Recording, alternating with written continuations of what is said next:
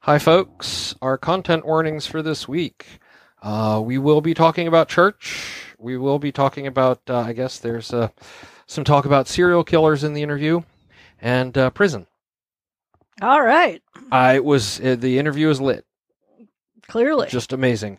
And we have animals, and they make noise. Right now, Orange Cat seems to think that I am the greatest thing in the world and need all the love. Indeed. So earlier she was licking my fingers and bumped her head up against like my mouse finger, and the recording stopped. So you'll notice my hand is far away from the mouse. The other thing to mention is we swear frequently at the cats.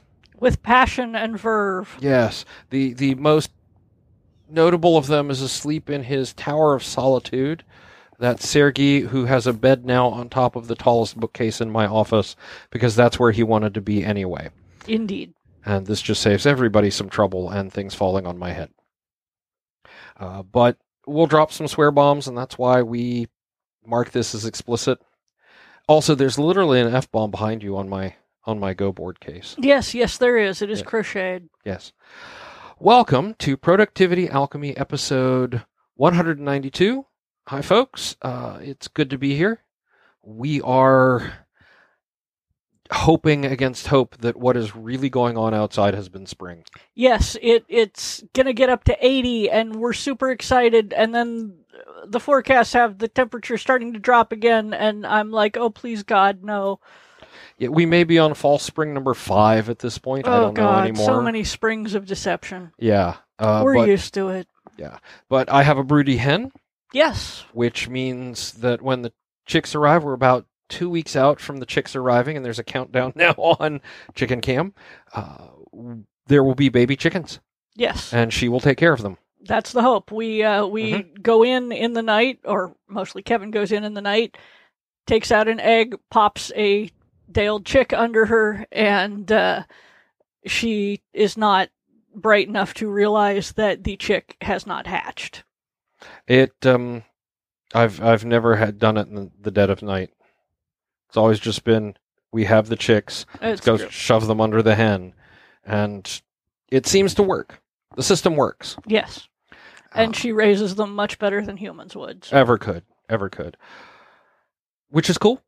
Yeah. And exciting, because that's like, now that's like a mark of spring for me now.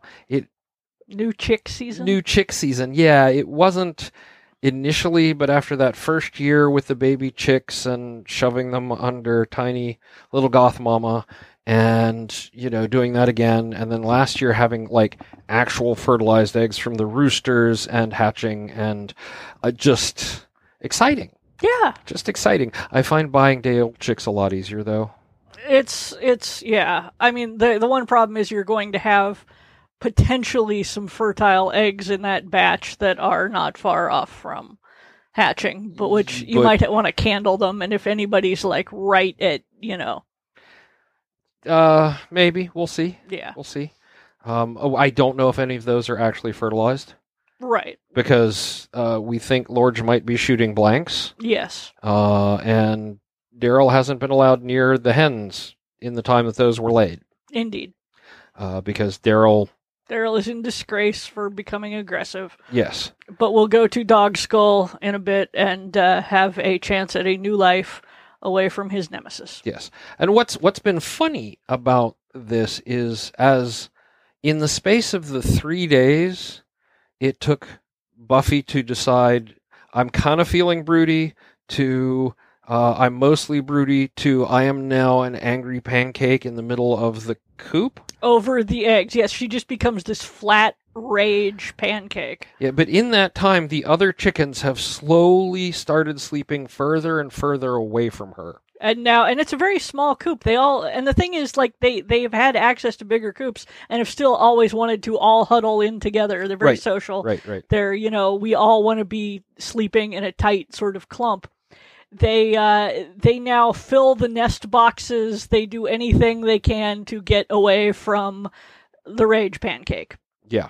And she has taken, the eggs are all there. No one was laying in the nest box. All the eggs are just were laid like in the middle of the floor.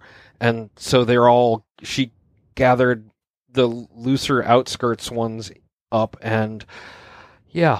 And they do this. It looks like Hungry Hippos Chicken Edition. God. They stretch their neck out, sort of hook their beak over it, and then pull it back into the clump. It's quite a thing. It really is. Yeah. And so all the other chickens are terrified of her now because, broody hens are approached with caution. Yeah, and it's, on the one hand, this is great for my mental well-being, because I can go out and check on my broody mama and make sure she's, okay, and everybody's leaving her alone. I don't need to check on that. I know that.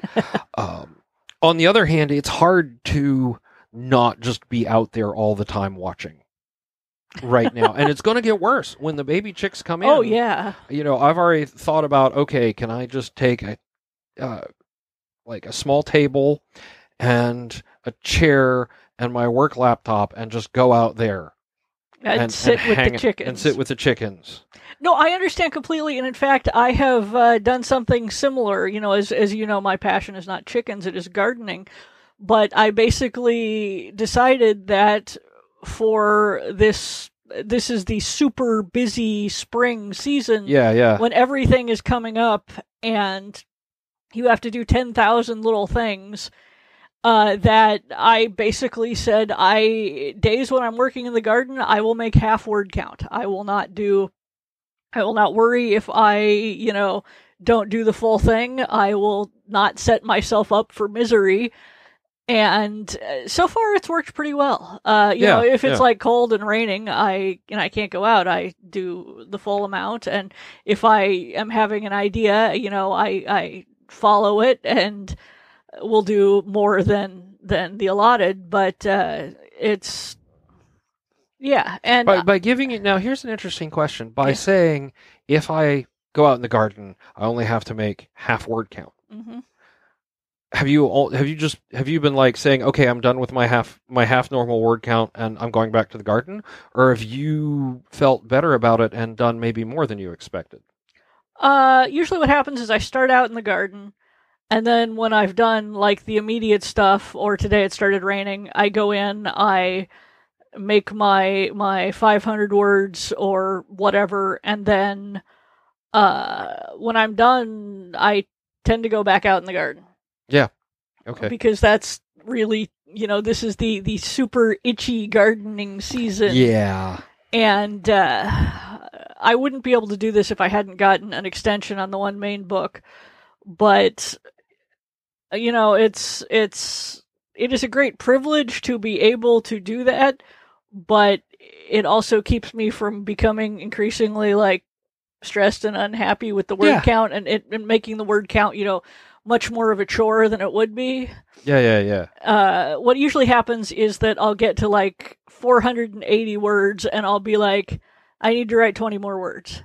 And then I'll start writing them, but the thought is incomplete, so I'll have to write more to finish that up, and then I know the next thing, and then I've written 700 words total, Yeah.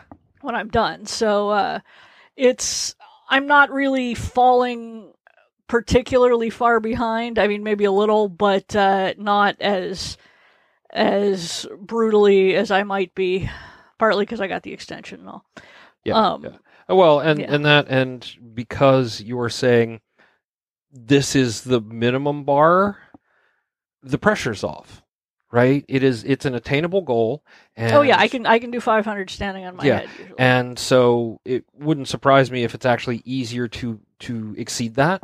Oh yeah, I seem to be usually doing like 650, 750 a day instead, and then occasionally I totally had an idea days and do 800 and or 1,000, and I'm skipping between a lot of manuscripts at the moment. I'm sort of in the put a couple words on 20 different ideas stage. Yeah.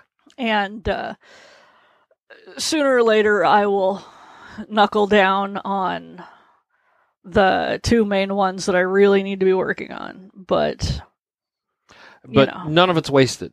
None of it's wasted. That's it sort of really the important isn't. thing, right? Like, if I have learned anything, it is that the 1,000 words I write now, even if they're not on my main money makers, are going to be really handy in a year or two. Right.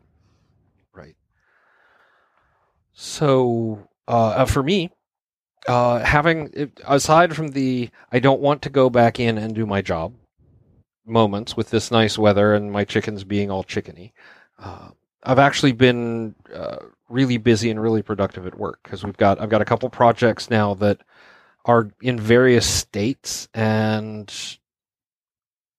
when I click into one, and sometimes it takes that, like I have to get my mindset right, click into one, just roll with it and get a lot done, especially since I've been doing tech writing. Oh yeah. I'm designing, basically I'm writing a new compliance specification for internal use. I mean, that's the fancy way of saying I'm making up new rules that we're going to abide by. And but it's hard. It's really hard work. If you're not like in that groove, it takes a lot if you're not like normally a tech writer. Oh yeah, you don't see me tech writing. Yeah, it's pretty predictable. It's like things were a little slow, and now there's like 3 or 4 things that are just like time to go. Let's get it done, and so it's not stressful because we've got the time and the freedom to balance out that stuff, but it's just funny at this point in that way that it's like, well, it doesn't feel like there's much going on. I mean, I got a lot done, but it doesn't feel meaty. Yeah. And then all of a sudden it's like, boom, here are these things that need to get done, or that you've been like, that have been pending, or, on the very edge if we can start on this for like 2 or 3 months. And it's just like, boom, done. Okay, let's go. And that's a great feeling. And also, sometimes a little stressful because I'm working a little later in the evenings now just to, finish up and talk to people in different time zones and stuff. So. Oh yeah. And I sort of sympathize because on the gardening front, there are months and months of the year I can't do anything. Right. And so I've just been kind of the coiled spring waiting right. for the to cut loose. So yeah. And part of me with the Catholic guilt feels extremely guilty for being like, oh my God, you're out working in the garden, you're not writing, you're not being productive. And the thing is, it is productivity because it's not like, I'm just sort of gallivanting among the flowers or anything. Like, no, that's what I do with the chickens. A lot of it is I'm hauling mulch around, I'm dragging trees, logs, basically. Yeah, we cut down so many trees and chop them up, and they need to be cleared and stuff. Yeah, I'm moving and swapping things around, trying to get the maximum amount of light, and occasionally just outright digging holes in muck. It's like, if you paid someone for this, you would have to pay them a not inconsiderable sum. Right. But because it is a thing I love, I feel extremely guilty about it because I'm like, because it doesn't bring in any money. I think it's not even that it's a thing I love, it's that it doesn't bring in any money. So I feel the intense guilt of, you are not actively working to make money every second of the day. Therefore, the bad thing will happen to you.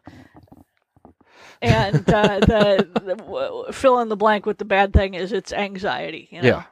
But nevertheless, I had to like make your famous statement, one of my favorite statements that you do, and maybe it's a quote you stole from somebody else. I don't know. But hobbies are something you spend money on. Yes, my stepmother Mavis, I stole it from her. Yeah. Yeah. And I had to say it because someone was commenting today. There was, I guess, Am I the Asshole or something similar, one of those posts came across. And it's basically a dad who's trying to get his 17-year-old daughter to stop knitting as a hobby because she's making things they don't need, and it's not bringing her in any money. And I kind of want to reach through the screen and strangle this person. We have gotten so capitalism has done a number on us in that none of us are allowed to have hobbies. We're only allowed to have side hustles. Yes. And if you are a person who has occasionally monetized their hobby and then regretted it, See also many, many things I've done. I've monetized basically every art form I've ever tried, with the end result that you don't see me doing a lot of art these days Yep. because it's all work now.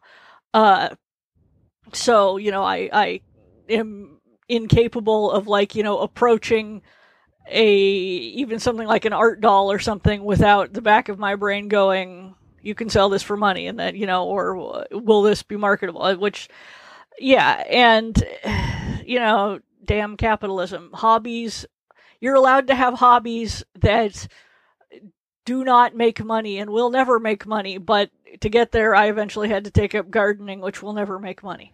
And I'll be honest, chickens will never make money.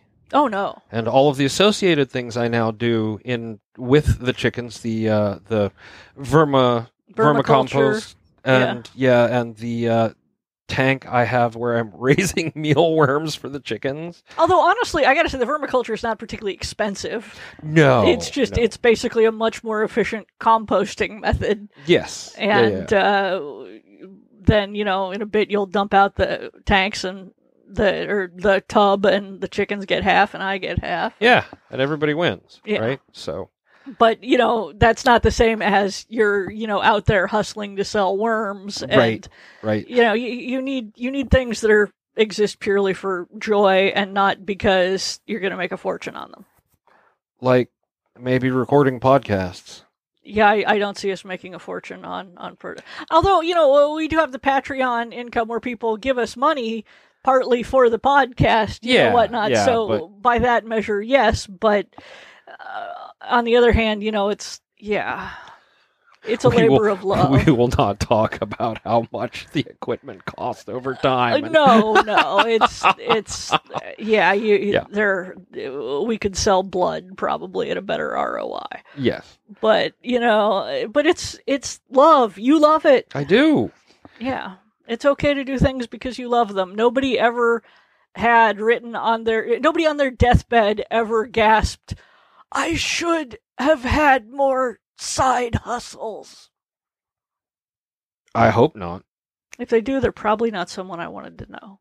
They've written 15 blog posts already about how you should have 15 side hustles on your deathbed, and if you're not... No, they've written the same blog post 15 times about that. With affiliate links, right, and a whole bunch of advice that really doesn't make sense. Fair. You have an interview that makes a lot of sense, though. I do. I really do. Please admire the smoothness of my segue internet. Yeah, I had a chance to sit down with Elle Dowd, who's an activist and a ministry candidate, and also the author of the upcoming Baptized by Tear Gas. Wait, where's the subtitle on this one? Because it's brilliant. Sorry, I have to click around. Baptized in Tear Gas, From White Moderate to Abolitionist. And that's coming out in August. But to get there, we talked about her routine and, all the things she does. And we're going to have that for you right after this.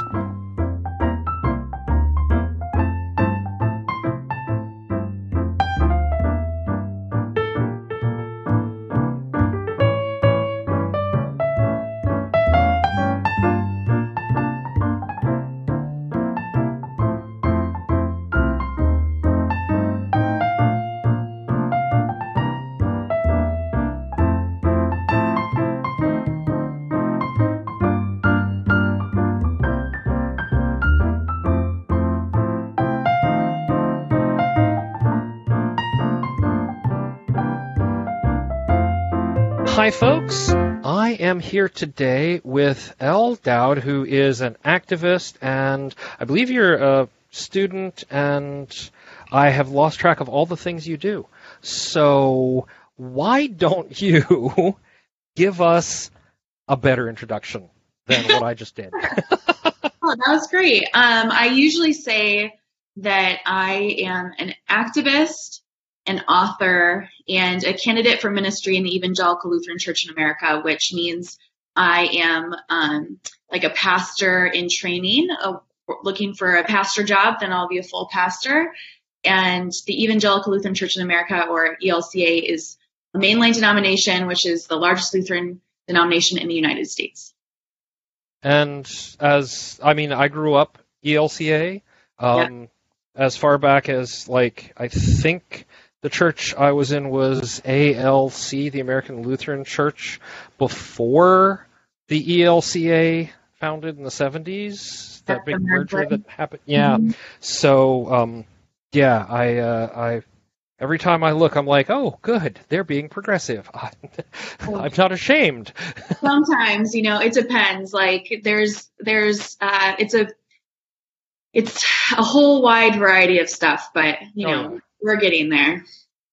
Yeah, and certainly, I live in the South, so a lot of the more conservative denominations are here, and so it's always refreshing to be able to say, well, I'm lapsed primarily, so but if I need to, I can drive the hour to the nearest ELCA church and get it. Yeah. Right. Yeah. Okay. So with all that going on, how do you keep yourself organized? Yes, I was thinking about this because I know that's like what this podcast is about. And I was thinking they're going to be disappointed to know that I'm like very low tech about keeping things balanced and organized. But I really just I've tried, paper planners, whatever, but I really just use like my Google Calendar, and I like have a bunch of shared calendars. And then I kind of put like to-do lists every day. But I think the big thing that makes that successful, because I know there's other people like my spouse who has Google Calendars, but the problem is he doesn't always check it. So like the big thing that helps me is that, every day I check like, what's going on today, but then I also look ahead what's going on tomorrow and the next week, so that if there's things, if I have like on my to-do list, oh, I have this article I need to write, it's due on Sunday, that like on Thursday I put in there to actually write the article, Yeah. Hey, I have Google Calendar, I have electronic to-do lists, and then I have, my big paper planner that I copy everything into to cement it in my head. So I want to be one of those people that has like the color coordinated pens and stuff, like, cause I like the creative, like the visual aspect, but it's just, I never have it with me when I want it then, you know what I mean? So it's, it goes with me. I mean, the best tool to use is the one you always have with you. Exactly. Yeah. Right. Yeah. So, all right, hold on. Let me gather thoughts for a second. So do you have any systems around that, or any particular habits you keep up with? Any sneaky alarms you use just to keep yourself on track? I definitely have, because I try to do, in addition to like work and being a parent and organizing all that stuff, I try to also, keep up with like Duolingo and working out and, meditating and all that stuff. And so those apps that, I do those things with, then I enable those push notifications, because that helps me to make sure that I don't miss, Yeah, so Apple or Google? Yeah, I have an iPhone. Okay. Apple. All my stuff is Apple, actually. In college, my spouse was a design major, and so he had like Apple, and that was like what he always used. And then, as we're like building a home together, we want all the things to talk to each other nicely. So that's kind of like, now that's our whole home is like Apple products. And it integrates so nicely. The health tracker on the watch works very well with I have the smart scale that can talk to the health app so that I can track it all kind of in one place. And their ecosystem is really well integrated. Yeah, exactly. Plus, I can sync my steps from my watch to Pokemon Go, and that may be one of the more important things I've got going on. Yeah, it's very motivating. Yes. So the reminders, are there any particular apps that are like really valuable that are like can't live without, or other than Google Calendar? Yeah, it's really the calendar. I know that's like, I think one, like, I guess maybe tip or something as far as like in Google Calendars that I have learned to do. We were talking about this before we got started is, sometimes it's so easy to sort of like schedule yourself back to back to back to back on stuff and then yeah. Like schedule showers or like be a human or someone has to cook dinner, right? Like that kind of stuff. And so I really like put like everything in the calendar. So if it's like, oh, I have this event and I'll need to drive to it, I'll like put the travel time into the calendar, or what I'm eating that day, I'll like as far as like making for dinner, I'll put it in the calendar. So it's like, for me, I like having it just all in one place. But one thing that a lot of people who are in ministry do is sort of divide the day up into 3 blocks so that, some of us end up working too many hours. So because of the nature of the job, like kind of like you're always on call and people sort of expect regular office hours, but at the same time, you're serving mostly people who work or are in school. So it's a lot of nights and weekends. And so the best thing to do is kind of like take the time at other times, right? So if I am working a lot of evenings, then maybe like the next morning I take off because I already have worked so many hours in the evening. So kind of schedule blocking. Yeah. So I'll make like appointments with myself to like not do things, this is your, I'll have like, maybe every couple of months I'll have like a day in the calendar that's like just completely blocked off that says do nothing today. So that's my major tip. And there's actually a name for that technique, believe it or not. Yeah. It's called time boxing. Time boxing. Yeah. Awesome. So, but yeah, no, it's that blocking off time for yourself is really important. And I think a lot of people, well, now not so much because there's been a lot of emphasis on it since, I don't know, March 2021 or 2020 or so. Yeah. But still, a lot of people are like, wow, I don't seem to have time for myself. And it's like, no, you got to schedule it. Set an appointment with yourself for yourself. Yeah. Yeah. Yeah. And in the before times, I used to I had a membership for a while at Orange Theory Fitness, which is like you have to schedule the appointment to go work out. And then if you don't go, they charge you $15 or whatever. So that was like, something I did like on purpose because then it's like scheduled into your calendar. It's like an appointment and that you don't want to miss and you're like penalized if you miss it, so. Yeah. And you can add the travel time in there so that, okay, I have to leave at this time. Right. And yeah. Yeah. That's how I feel about my tattoo appointments. Yeah. Yeah. But then if I don't get on the schedule in time, it might be, I think I'm in a gap right now. I don't think my last appointment was like early December and my next one is in March. And it's like, that's a little me time in there for something I want, but I have to plan ahead. Yeah. Especially in the now times as compared to the before times, where it was like I could just, call ahead and be like, hey, you got a free slot, I feel like, and now it's like, no, we're gonna plan it out a little better. It's so strange because in some ways there's so much more flexibility. Like I'm working at home all the time. I can take meetings in my pajamas, like whatever. And yet because there's all, we have health concerns and there's so many more logistics to think through that on the other hand, in some ways it's like it requires more planning. So, and I think the time blocking has been really important for me as I'm working more and more from home too, because otherwise it can just feel like you can just work forever, right? Like if I don't do that, I'll work, several 12, 16-hour days in a row. And then it's like, how did that happen? And it's like, well, because like if home is your office or whatever, even though like we have an office, I'm in the office right now, it's easy to just forget, like, there's not as clear, obvious boundaries about home and off. I've been working from home now for 10 years.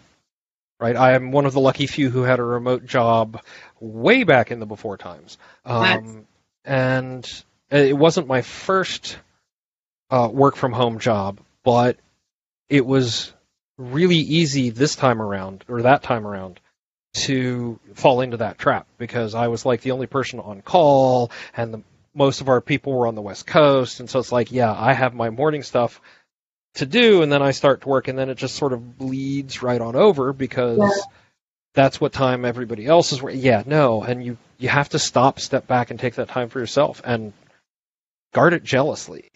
Yeah, yeah.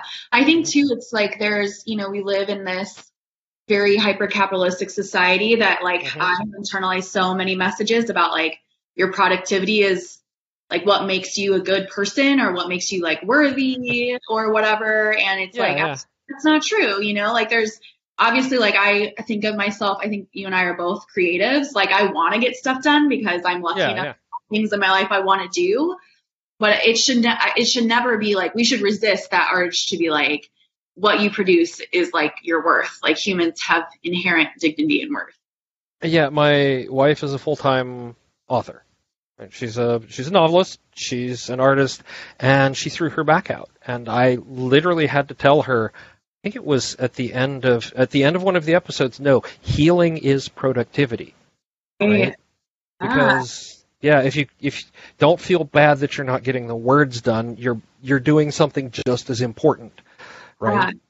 That's a really good point of view. I was thinking about I don't remember who first said this to me or where I first read this, but the idea that anytime you're saying yes to something, you're saying no to something else, right? So it's like I am fortunate enough to have so many things in my life that I like want to say yes to, and so it's easy to be like, sometimes people will be like, oh, if it's not a hell yeah, don't do it, and it's like, well, have this great problem of loving all these things that I do. Yeah. But when I frame it that way of like, if you say yes to this, you're saying no to something else. Like if I say yes to, working extra late or whatever, I'm saying no to bedtime with my kids, Right. So, and sometimes maybe that's okay, but like, I wouldn't want to do that all the time, so that has helped me understand. My cousin says that saying no is allowing somebody else to say yes. Yes. So it's more like an opportunity for other people. Yeah. Well, and especially in nonprofits, also in creative spaces, there's this problem of like, a handful of people or a cult of personality sort of carrying a whole operation. And then you become the person who does that, who kind of overworks or takes on more leadership, becomes this martyr or hero. But at the end of the day, it's not only not good for like that person who's overworking, it's bad for the longevity of the organization. Especially, we see this in nonprofits so much, like in the church. Like, if you, pastor whoever, if you pastor Sam, work 80 hours a week, what happens when you retire or whatever? And then how is this church going to function? Is the expectation going to be, anyone who works here has to be able to work 80 hours a week? Because then you are really limiting your options. And especially when you think of like the way systemic oppression and other systems come into play there, like if you can only work 80 hours a week, like people who have kids, aren't going to be able to do the job. So you're really limiting yourself and the health of the organization when you kind of take that extra space, take that extra leadership.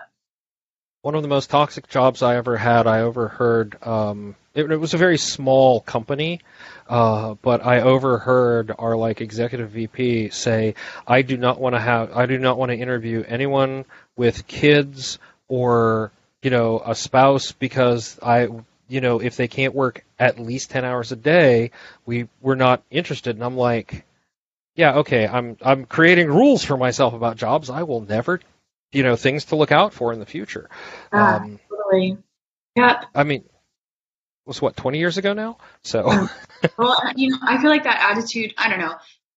I'm a millennial and they say that we don't like to work, but I don't find that to be true. I find me and all of my friends, at least the people I hang out with, have like a job and then like a side hustle and then maybe like a hobby we're maybe trying to monetize, and then like DoorDash on the weekends because they're still paying student loans, but but there's definitely a lack of the same, we don't, or at least I don't have the same level of like loyalty to a company that a lot of my older colleagues and peers have. And to me, that's because I'm like,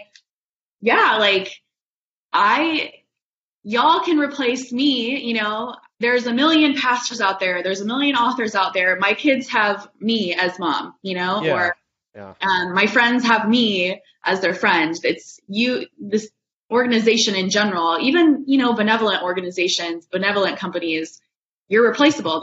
They don't care, Yeah. And coming from the perspective of Gen X, Yeah. like the perspective, like it's unfair to put those same pressures on millennials because why are we jaded? Because we were sold that whole that whole boomers and you will get a job and you will work there for 30 years and had that just like carpet pulled out from under us and everybody's like, wow, the millennials don't want to work. And we're like, do you blame them? Right. Right. Yep. Absolutely. Yeah. Absolutely. I was thinking about when you were saying that your wife is also an author. I was thinking about, so I'm a first-time author. This is my first book. Oh, okay. Yeah. I mean, I've done a lot of shorter pieces, right? Like I've done I've published for a few years around liturgy resources, like, resources for churches, right? Like Right. and rituals and stuff. And I've also published some like articles and blogs and, that kind of stuff. But this is the first time I've like written a whole book, and it was a really different experience. And of course, I signed the contract in early April. So it was like when we were first talking about me writing this book, I definitely envisioned a really different world than the one that I had to write. Like I pictured myself at like some local coffee shop and just like snuggled in, and it was more like my two kids are doing school from home here. My spouse is trying to take a Zoom call over here. I'm like in our small apartment. There's no, the Wi-Fi is going out and I'm trying to write this book. Like it was a totally different, I don't know, experience. And I wonder how that was for your wife too. Well, she started actually as an illustrator. So she had her webcomic that absolutely brilliant. Everybody who listens, I'm sure you've heard me gush about this, but it's called Digger. It won the Hugo Award in 2012. But by then she was writing more short stories, and she was going to the coffee shop. She had her routine: go to the coffee shop, get coffee, write. And it was always a little touch and go. Last year she got diagnosed for ADHD and medicated. And that was a game changer in like today's in the now world, right? Yeah. She was still making her deadlines in the before times, right? But when suddenly it was all here, all home, she couldn't go to the coffee shop. We couldn't go to the coffee shop, right? It was a sort of a big adjustment. Now she writes at the kitchen table. I have my office, which you can sort of see, but for her it was much more of a bigger adjustment because I'll keep the coffee going all the time, given the opportunity. So that wasn't a big deal, but it was more the the interaction, the social bits, and occasionally the idea generation. But she's adapted. Something I really noticed that was hard for me, and I don't know if I've adapted, but I have now noticed it, so that helps. But I realized, I was like, one night I was like crying because we couldn't go to brunch, and I know with everything that was going on in the world, like that is literally there's nothing less important than that, right? But I was like, I'm like a good cook. I can like make brunch. Like, why am I so upset about this? And I realized that what I missed wasn't like the food, but like going into a space that was like had particular, interior design and a vibe and an atmosphere. And it was really draining on creatively to not have that level of creative input of like a change of scenery and like, different music, different wallpaper, or in the case, of brunch in particular, the chef like changes up the menu or plates the food differently. And just that those little things, I really took that for granted, which has made me more compassionate now about especially people who are in institutionalized settings who never have access to that kind of stuff. So particularly people like who are incarcerated, right? Like they're not getting the sort of like creative input that for me has been so life-giving, and that I didn't even realize it till I wasn't having it at the same level anymore. Yeah. And that's always been, okay, people, you've never heard this side of me. That's always been one of the things that I've found as part of the whole injustice of the justice system, is that when we incarcerate people, we should be rehabilitating, and we're not. And we should be giving opportunities, and we're not. And part of that healing is art, and part of that healing is light. And if you will pardon the phrasing on this, we tend to go a little more Old Testament, throw them in the hole and let them out when we feel they've learned their lesson, versus New Testament on it, right? Right. Yeah. Well, and even just lacking some of the examples of like a merciful God in the Old Testament, right? Like it's just this very punitive point of view. And so for people who don't know, my book is a lot about the criminal justice system. The book's called Baptized in Tear Gas, White Moderate to Abolitionist. And so I'm a prison and policing abolitionist, and I do organizing around that, and a lot of my work is around that. And so there's this thing that we run into a lot where when we're sort of bringing up, talking with folks about abolition, there is this dominant narrative sometimes that's really hard to beat, which is basically like this idea that some people are just bad, and so bad things should happen to them, right? Which is different than this other sort of narrative that we have that, our justice system is supposed to rehabilitate people, but we know from the numbers and the data and the stories that like that is not the case, that our criminal justice system, our prisons do not make good promises. They don't do the things that they said they're going to do. They don't actually make us safer. They don't actually heal us. They don't actually bring justice. But there's definitely that, there's like this strong narrative of like some people are bad and we should punish them, as opposed to, in transformative justice or restorative justice, it's more like who was harmed, what do they need, how can we all heal, which is a really different, perspective than punishment. Yeah. I will. I have done a lot of reading and sort of studying up on serial killers, and I will go there are some particular illnesses and whatever that we have nothing. There's nothing we can do about it, and it's a damn shame. But we're not even making the attempt to research it, other than how do we find them before they kill too many people. Yeah. Let me make a note to put a content warning on that one. Oh yeah, the serial killer. So I love true crime stuff for some reason. So I also like love all those podcasts and documentaries. I think one thing that I really appreciate about abolition as a movement is that our current system likes to zero in on the individual and say, this one person made bad choices, right? And what abolition does is it doesn't sort of abdicate personal responsibility, but what it does is it zooms out and it asks the question like, so how did we get here, right? How did this person get to this place? And it gives a communal responsibility for the response, because as I'm sure you know from, being into serial killers, so many of them, for example, were like experience extreme abuse, which again is not an excuse for the harm that's caused, but it does actually mean that we're all guilty in a way for allowing children in particular to be hurt in such a way that these things happen. Yeah. And it's also, I think, because we look at we're so punishment focused in the justice system that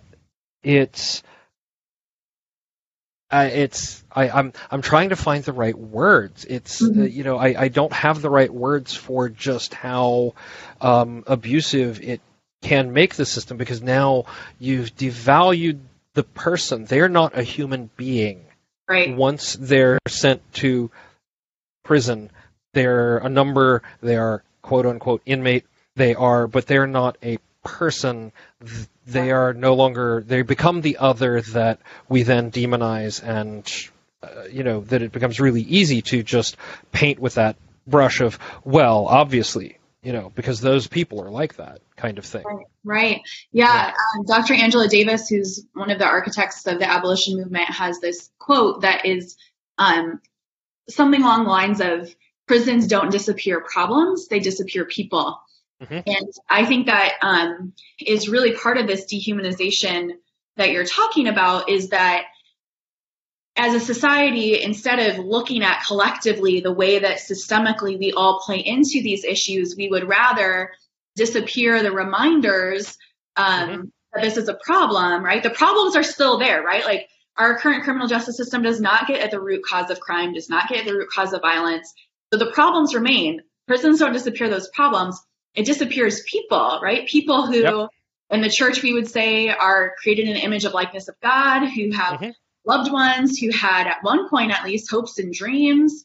And so we can tuck those people away because we don't like the way that it, holds up a mirror to us. And then we're seeing the way that we're still all collectively responsible. But the fact of the matter is, it doesn't solve the problem. It doesn't make us safe. It just humanizes people. Yeah. And then we add on the for-profit prison system, which I think is an abomination before the Lord, to quote the King James Bible, right? Yeah, absolutely. Yeah. Absolutely. So let's reduce them even further to, if we have 55, that means we make $175 each, right? That is not even, that's an abomination. Sorry, yeah. I mean,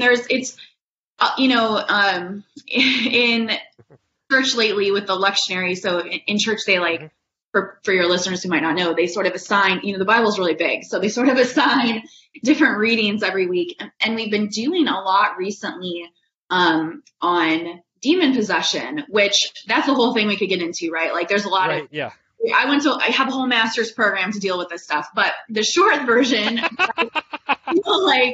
raising up here is that these systems, right, like for-profit prisons or the underlying systems that lead to this, like hyper-capitalism, like corporate greed, like white supremacy, all of these systems we can really think of as like a demonic possession, right, of our community, of our collective souls, right? It's this force that is at the same time both really impersonal and incredibly intimately personal, that just wrecks things because it is so in, under, and through every aspect of life as we know it in society, and yet many times is invisible. So that's my framework when I think about white supremacy or whatever. It really, to me, feels like a demonic force, which why I resonate with you saying that some of these carceral systems that we have in play right now are an abomination. I absolutely agree. Yeah. Okay, lighter topic. Yeah. we really went to Oh yeah, no, that's fine. Demon possession. Timing, tangents happen.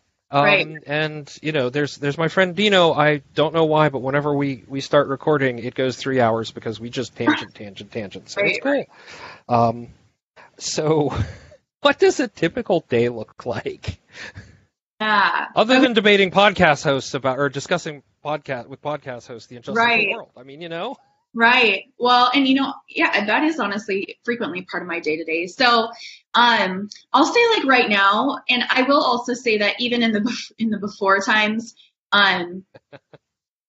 it was similar in a way, right? Like, a lot of these conversations would happen in person, but the substance of a lot of the work that I do was pretty similar. So I'll say in a typical week right now, I'll get up and I will do some social media work, because a lot of what I do is, communication, right?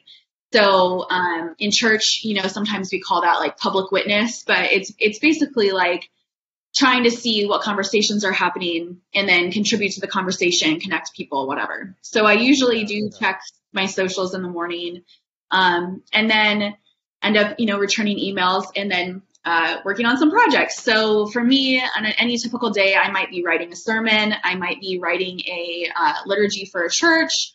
I might be writing an article, or I might have meetings. So I might have a board meeting.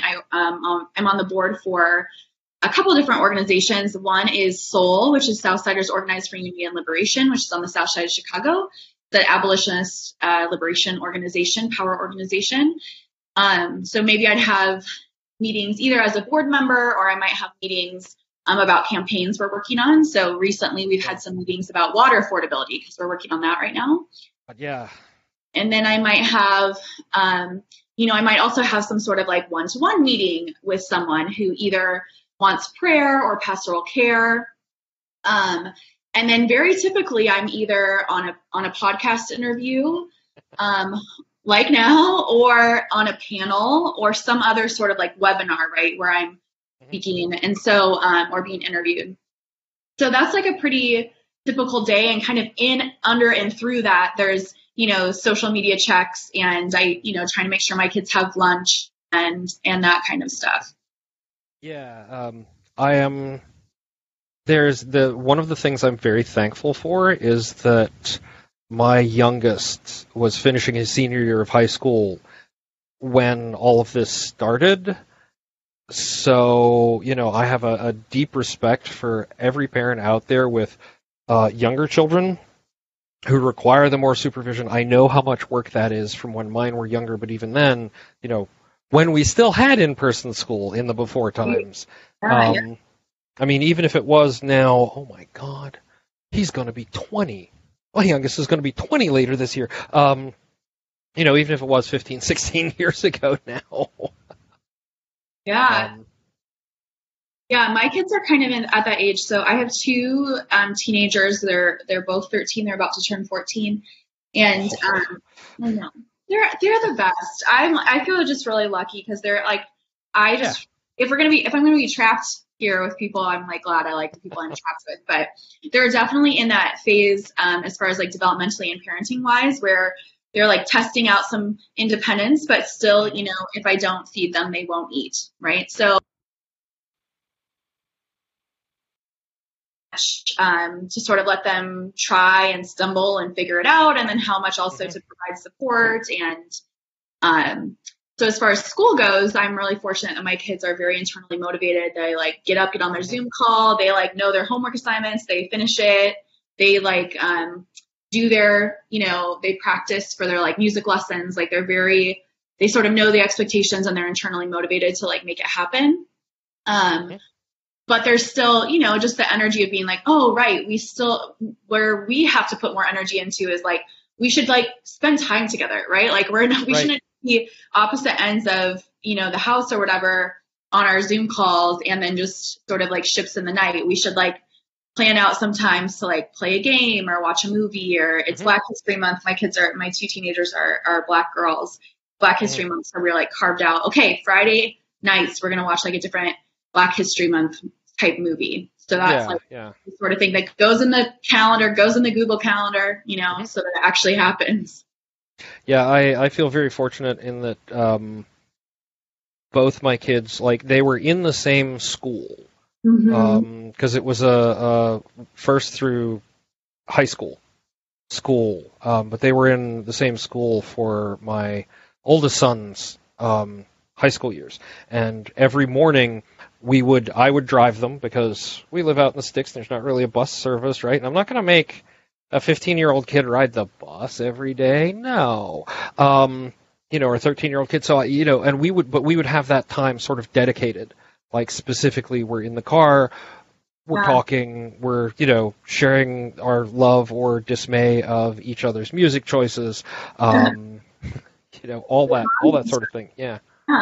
Yeah, one of my kids, back when I was still in seminary, so I graduated last May. So I was also writing this book while I was still in graduate school. My spouse and I were both in graduate school. And I was full-time working as a pastor, at a church, plus organizing, plus kids. It was wild. But one of my kids loved to go to a class with me because I took a class at another seminary. And so it was like 30 to 40 minute commute. And so I think she was, sort of interested in the class. But she was more interested in 45 minutes with mom on, Lakeshore Drive. Right. To and from, and just time to talk. And, sometimes we get like ice cream afterwards or something, but yeah. There's the real tie right there. It's the ice cream afterwards. Definitely. Yeah. As they got older, it became Saturday mornings, sometimes Sunday brunch at the Waffle House. Yes. Oh my gosh. I know. Yeah, the Waffle House isn't great. We know that, but no, there's some meme the other day that was like, I believe any story that happens in a Waffle House because it's like all the timelines converge in the Waffle House. So I like fear and respect the Waffle House. It's like the whole thing. But yeah. Yeah. But like, you walk in and the cook knows what you want because you order the same thing every time, kind of stuff. Yeah. Yes. So they were. That was sort of like another one of those things we could do. And again, before times, and also when they were younger and weren't getting lives of their own, which is a whole other thing. Yeah. Yeah. And definitely it's been weird because their social circles are definitely smaller right now too. So I'm not competing as much with some of that stuff, but I'm lucky. They still, for now, they still like us. So that's good. But, when we were talking earlier about like a typical day or whatever, or like what's a typical schedule, right? I was thinking also about how, in activism or community organizing, I think sometimes there's this like very glamorous image about what that's like, right? So from like 2 points of view, right? From like a negative point of view, like there's some, like weird conspiracy theorists out there that are like, oh, these activists are getting rich and they're paid to be there and da-da-da. First of all, people should be paid for their work. So I think that's a silly argument. But right. Secondly, I have not gotten any of those George Soros checks. So like, where's mine?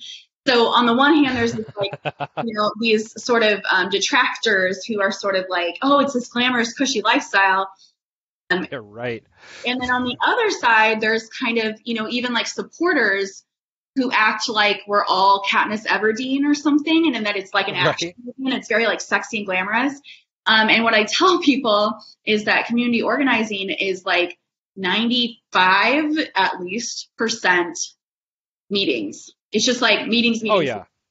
So when you ask like what's a typical day, it's like I'll have one-on-one meetings so that then I'll debrief with my org the meeting so we can have a strategic meeting about who needs to be in the next meeting so that we can try to get a meeting with this judge, right? And then we have a meeting to prepare for the meeting and then a meeting to debrief the meeting. Like it's just so many meetings, which is much less glamorous, right? And it's definitely the sort of thing that, there's the meetings that like, you're like, oh, this could have been an email. It's the opposite of that because it's supposed to be at least at its best. All about relationships, right? So it's like we say in community organizing that if we define power as the ability to make change or influence things, that our power resides in our relationships. Like our building block for power is relationships. And so it's not the sort of thing that can be shortcutted with like a quick email, right? It's like you have to like spend the time. And normally I love it, right? Ministries like that, it's supposed to be, at least at its best, it's supposed to be about relationships and caring about each other. But it's definitely not, it's neither the sort of like cushy activist, thing, or the like sexy, glamorous action movie Katniss Everdeen thing. It's just meetings, lots of meetings. And someone has to do the budget at some point.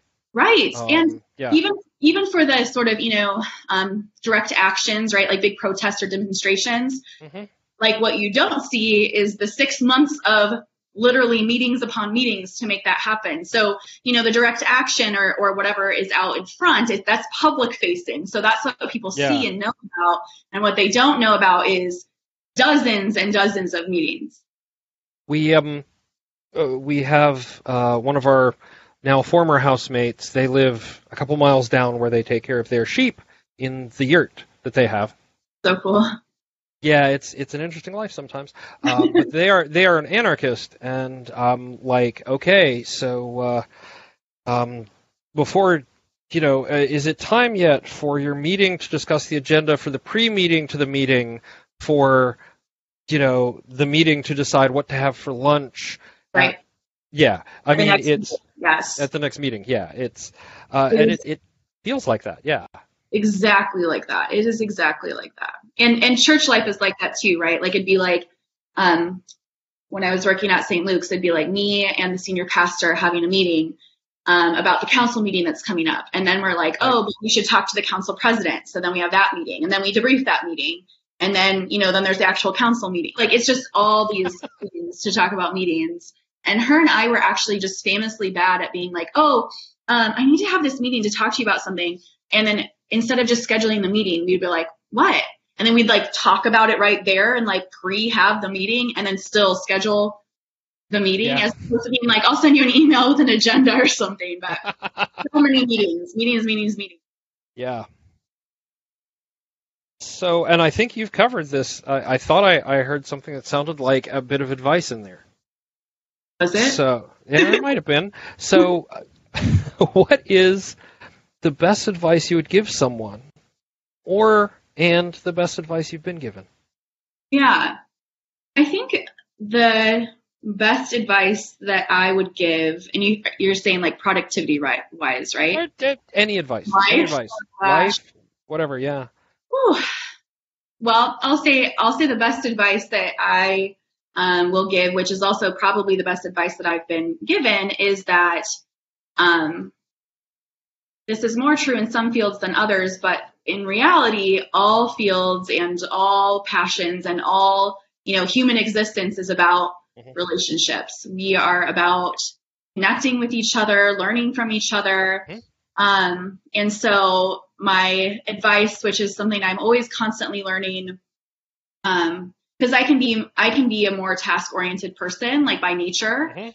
And so I've had to kind of learn that the relationship building isn't a means to an end. It's actually like the whole thing. Like that's what life is about. And sometimes I forget about that. Sometimes I, prioritize checking things off the list on my Google Calendar as opposed to really seeing the people right in front of me. So, my advice would be that like everything's about relationships, and power is built in relationships, and you want people around you that know you, that care about you. And the only way to do that is to really invest in people. And I think that is a hard lesson that a lot of people have been learning right now. Yeah. I guess the person I'm stuck here with is maybe not and I've the logistics now around, I guess I don't like my roommate after all, or whatever, is a whole other like nightmare I'm so glad I don't have to deal with. Yeah. Or even just the way that all of these other, different relationships fill different roles in our lives. And even though like I said, me and my kids were like totally wild about each other, love hanging out. At the same time, like they're used to casual interactions with friends, or having, a music teacher, or having a coach. And some of that can still happen on Zoom, but it's not quite the same. And so instead it's like me trying to fill role, because I'm the person who's around, me and my spouse trying to fill the roles. And it's just not the same, right? Because different people, the variety of people in our communities, they each bring their own stories and perspectives and gifts. And so that's why, we're stronger together. We're like a woven together, a network, and that's what makes us strong. I always love hearing it described as a network, because it really is. And I mean, I'm in IT for a living don't do the math. It's cool. Don't do the math. But, there's a lot in that analogy, because if you start to look at the big picture of what we think of as the internet, and it's just a whole bunch of things connected to each other and talking to each other all the time, constantly. Right. Right. And that's like, again, activism and also, ministry, again, in the best situation, is about connecting people, in the case of ministry, connecting people to the divine and to themselves and to each other, connecting people with resources. Like it's all about those connections. That's what it's about. Yeah, absolutely. All right. I have 2 questions left. Okay. All right. So these have become known as the sad but easy one and the difficult but happy one, and we like to end on a happy note. Sure. So the difficult but easy one typically. Failure is a part of everything. Right? Failure is a part of life. How do you deal with failure or missing that goal? Yeah. I think that for myself, this is going to sound like, wow, you are a broken record talking about this, but I really have my people around me who remind me who I am, right? I have these values, like I said earlier, I have values like, Elle, you are worth more than what you produce. Elle, you don't have to be perfect to be worthy, right? These are things I believe in my head, but sometimes, they don't feel true in my body. And so I surround myself with people who can remind me of those things and repeat them to me when I really most need to hear it. So that is obviously like my partner and my family and my friends and my colleagues. But it's also, maybe more formal relationships like mentors have been really important. And therapists, like I'm huge on therapy. Because each of these, again, we just kind of talked about this, but each of these people really come at things from a different angle, not only because they're different people, but because of their relationship with me, right? Like a therapist is going to really be like, okay, like, where is this coming from? And what does this mean for you? And a mentor is going to be like, what did we learn from this? Right? Yep. What is this teaching you? Which is really different than my mom being like, oh, it wasn't that bad and you're amazing, right? Like there's all these different things. And for me, having the people around to remind me is really, really important. Yeah. Sorry, go ahead. No, you finish. I was going to say, I also like my creature comforts, right? Like either celebration or agony. I'm like, cocktails or, I don't know, back in the, before times where we could go do things like go out to a restaurant or go away for a weekend, like when things are really hard. And even now that we can't necessarily do that, but like buying like a favorite snack or something, some of those things help be like, it's okay to like receive some comfort. You don't have to like beat yourself up for not being a cyborg perfect machine. I'm going to say one of my wife's favorite phrases to use with me when I have made one of those mistakes is, okay, what have we learned? And it has served her and me very well over the last decade.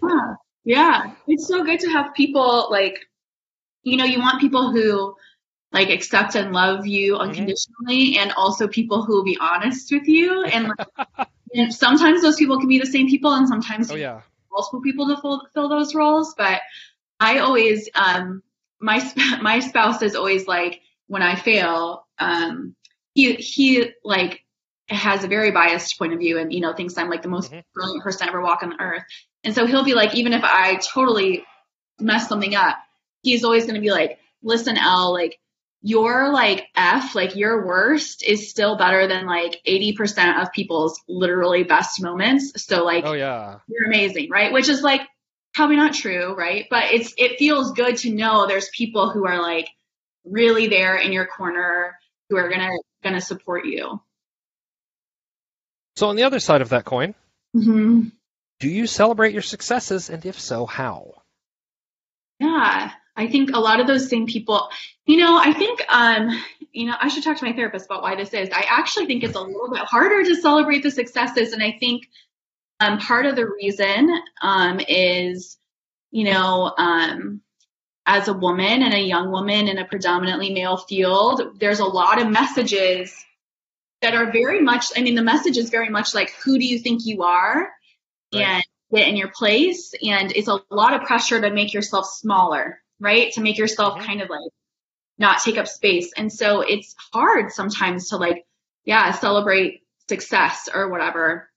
And one thing that has helped me to celebrate success is to acknowledge like the other people who played a part in it. Because again, like just like, in anything, like even if we like to think we're super independent, like we all rely on each other for stuff. So using the opportunity to like thank people, like using the opportunity of success to be like, thank you. We just passed a major criminal justice reform bill in Illinois that was 8 years worth of work. I've been working on it with this coalition for 4 years. So like it felt like a win, and I was really a part of something, and it was easy to celebrate because I could say, look at this awesome team, you know, and kind of celebrate and thank those folks. And then also to think about when I'm trying to unlearn this kind of like, you know, women should be small and quiet and whatever, when I'm trying to unlearn that stuff, to think about like, I want my girls, my children, my girl children to be able to like take up space and own them, their successes. And so trying to model that, even if I can't feel like it feels uncomfortable for me, to sort of model that for them. And then also as like a semi-public figure, as, you know, a ministry leader. Oh, yeah. For other people too, right? And so yeah, but you know, as far as like successes, I think like it helps a lot. Like things that feel good is when I tell people something happened and then people, you know, are excited with me. Or I have a lot of friends who honestly I'm just like so lucky, and they just like spoil me so much, and it'll be like something big happens and they'll send me a gift, you know. I'm always like opening stuff in the mail and I'm like, who got me this? And it's like, oh, this is a, you know, your book cover reveal was so great, so I got you these hearts. Or like I just think you're amazing, so I made you this thing. And those things are like, I love celebrating with, and that the thing that's nice about that is that that's stuff we can do from a distance, you know, like, because of our essential workers, like our post office mail carrier type folks. We really keep things going. The more and more that we're having to like order things in to keep safe and stuff, just like, I can still like get, even just like, got this letter yesterday from an early reader on my book. And it was just this handwritten letter about like what it meant to this person. And, you know, they've already like done the official, like wrote the endorsement to give to the publisher and whatever. But this was like a handwritten note sent to my home. And I was just like, wow, I'm going to keep this forever. So that felt really, really good as far as like celebrating, to have my people celebrate with me. We used to do, it's been on hiatus for the last year because it's really hard to do this sort of thing when you're in the now. Like, something that was pointed out with someone I just talked to also is whenever we talk about it, we wave our arms because it's so big about what's going on now. Yeah. But, you know, being known previously for a podcast where we eat terrible prepackaged food and record reviews and drink heavily because we need to. Is that sometimes, you know, I mean, the fans are wonderful people, and they have sent us a lot of things to eat on this show. So sometimes we're victim of our own success. Right. Yeah. Yeah. That reminds me too of, you know, when we were talking about, you know, how everything's about relationships and we're not just cogs in a machine, and creating things is important, but also, you know, there's also, you know, there's more, right? One of the things that I love and miss from organizing, and ministry both, I really do feel like both ministry and community organizing have pivoted in amazing ways in the past year. And it's been to see like the brilliance of my colleagues, and like, just like the way that some things have just been broken. There's been a lot of loss. So I'm not trying to like silver linings this, right? Like people are fucking dead. It's like it's not okay. Right. But like, what has been like a glimmer for me is seeing like the way that my colleagues and stuff have been so brilliant. But one thing that we can't quite replicate, is that the organization that I'm on the board and do community organizing with, Soul, with all those meetings, you know, they are so big that, they're like, a meeting without food should be an email, and we have a bajillion meetings, right? So there's always food. And I'm not talking like, I don't know, donuts and coffee or something. Like, it's like chicken and cornbread and mashed potato. It's like a whole thing every time. Like, it's just, and so I miss that, right? That there's some of that stuff. That's like I don't know. That's like the magic ingredient for some of those connections that are made is some of that food. And in ministry too, right? Like in, you know, in church we have communion, which is sort of tries to do a similar thing. But at some of our meetings, or, you know, after church in the, I don't know, coffee hour or whatever, and there's, you know, snacks, some of that stuff I really, really miss. So when you were talking about, there's less of an opportunity to like do this thing that's like a really embodied, tangible, eat your weird food thing. I totally do that. There used to be, I heard once, and I haven't heard it in forever. Thrivent Financial for Lutherans, right? Yeah. There was this commercial that aired once, and it was like Monday, this week's announcement for the service, there will be coffee and cookies in the foyer. Monday night is the men's group meeting. There will be coffee and cookies in the basement. Right. Tuesday night, and it was thing after thing to like Friday. The women's group will be meeting for a cookie baking session with new recipes, cookies and coffee. There will be coffee and cookies, yeah. And it was just, Thrivent Financial for Lutherans. We know what you like. And I'm like, nailed it. But yeah, there is that whole communal aspect to, there will be there's that social moment of coffee and snacks, or the AME churches that will have full meals afterwards. Yes. Plan ahead. Don't go too hungry, because if the pastor gets the Spirit in them, it could be an extra hour and a half. Right. But boy, that was a wake-up call. The one time when the pastor started going, and I saw people breaking out snacks, and I'm like, oh, God, my blood sugar's dropping. Are we going to be here for a while? Yeah. Yes. But yeah, that part of that community, and there's something. Every culture has it. Every religion has it. Every people has it. There is something sacred about sharing food. Yes. And I've talked with chefs about it. My wife and I have just dug deep into it, because she was an anthropology major before she fell into writing and art. So there's a lot that goes on there. And I think it's really important to have that. Our communities are based around getting together and eating. Yep. Yeah. Yeah. And that is really something that's sort of like transcultural, right? Like across time and space, because it's like food is like a human need. So then we do it together, so. And there are very specific rules around hospitality. Yeah. Right? And yeah. That's everything. Yep. Huh. So. Yay. Tell us more about Soul and where we can find out about it, because I know that is like a cause you really believe in. Obviously, you've spent the last 4 or 5 years working on it, so.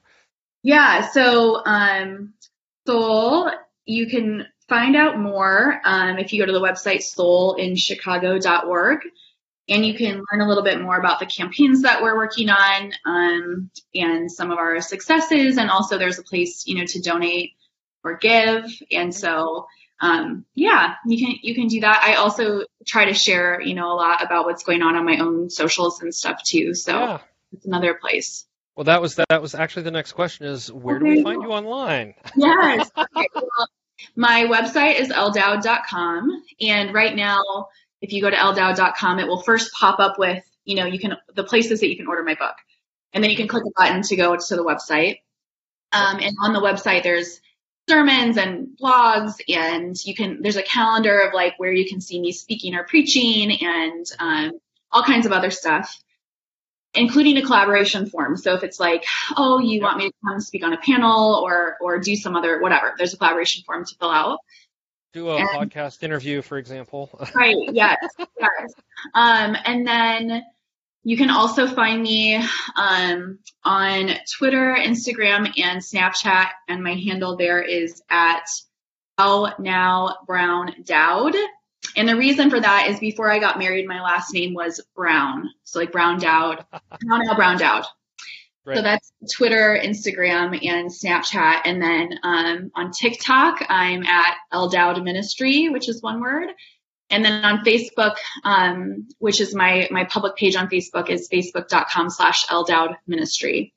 So I would say that, in real life, some of those other social media spaces would be like more where I occupy, because the church is always 10, 15 years behind everything. A lot of church stuff happens on Facebook.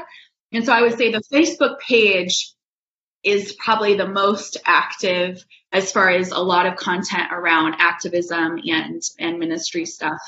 But you can find me any of those places. Yeah, and it was really great just being able to say, here's my form, just fill this out, and then we'll discuss it. It was fantastic, and I'm really happy you agreed to appear.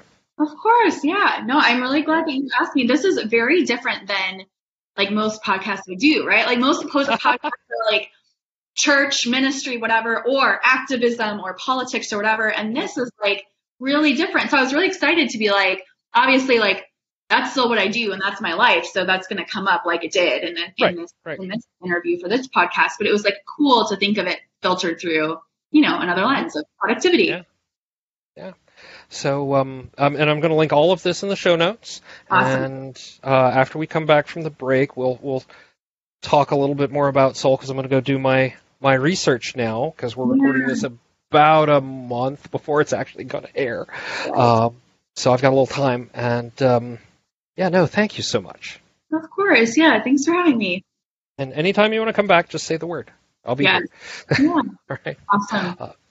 And for the people at home, we will be right back after this.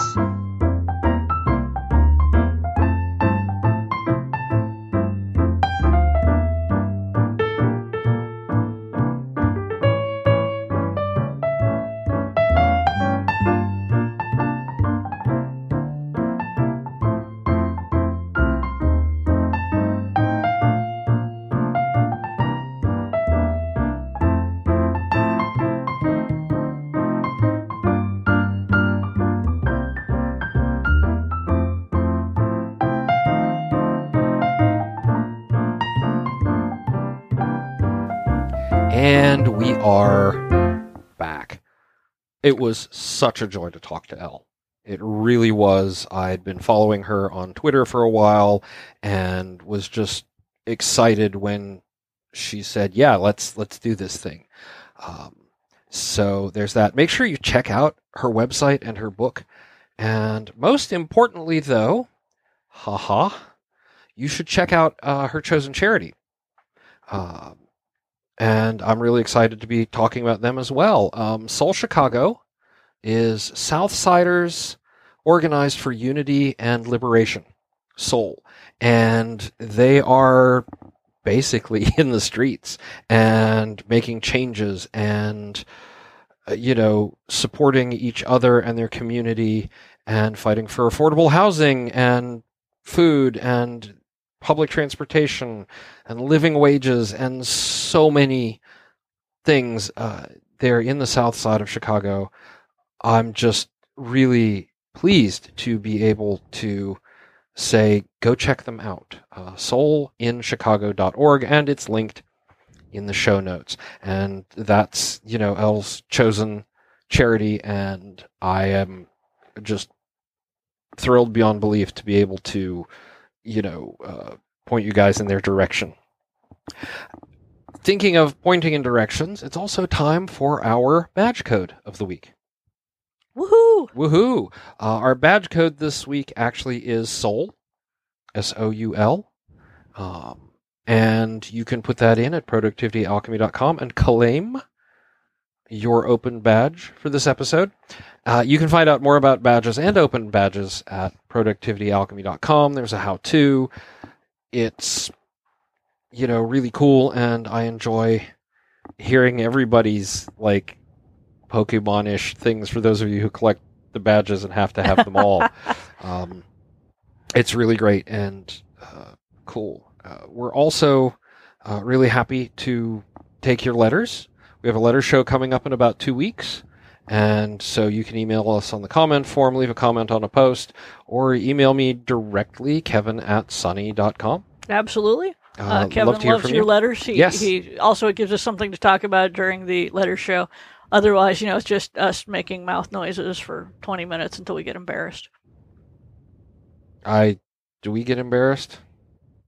I sense that I still have the capacity for shame somewhere. Okay, there you go. I haven't seen it in a while, but I'm sure it's present. It's somewhere. Yes. I haven't thrown it out in one of the spring cleaning events. Yet. while you are on the website, you could give us money if you wanted to. We'd rather you sent it to the charity that we talk about, or any of the others that we've talked about over the months. Yep, and the charity spotlight is usually the first link on the show notes. Yep. Like I said, this week it is Soul in Chicago, and really excited to be supporting them. And I think that's everything. That is everything. Cool. So it is the time of night where I need to go put chickens away. And I go play video games. You go play video games. So that's what we're off to do, so that we are recharged and ready for tomorrow, so that we can stay productive. Yes, even if that's moving mulch. There you go.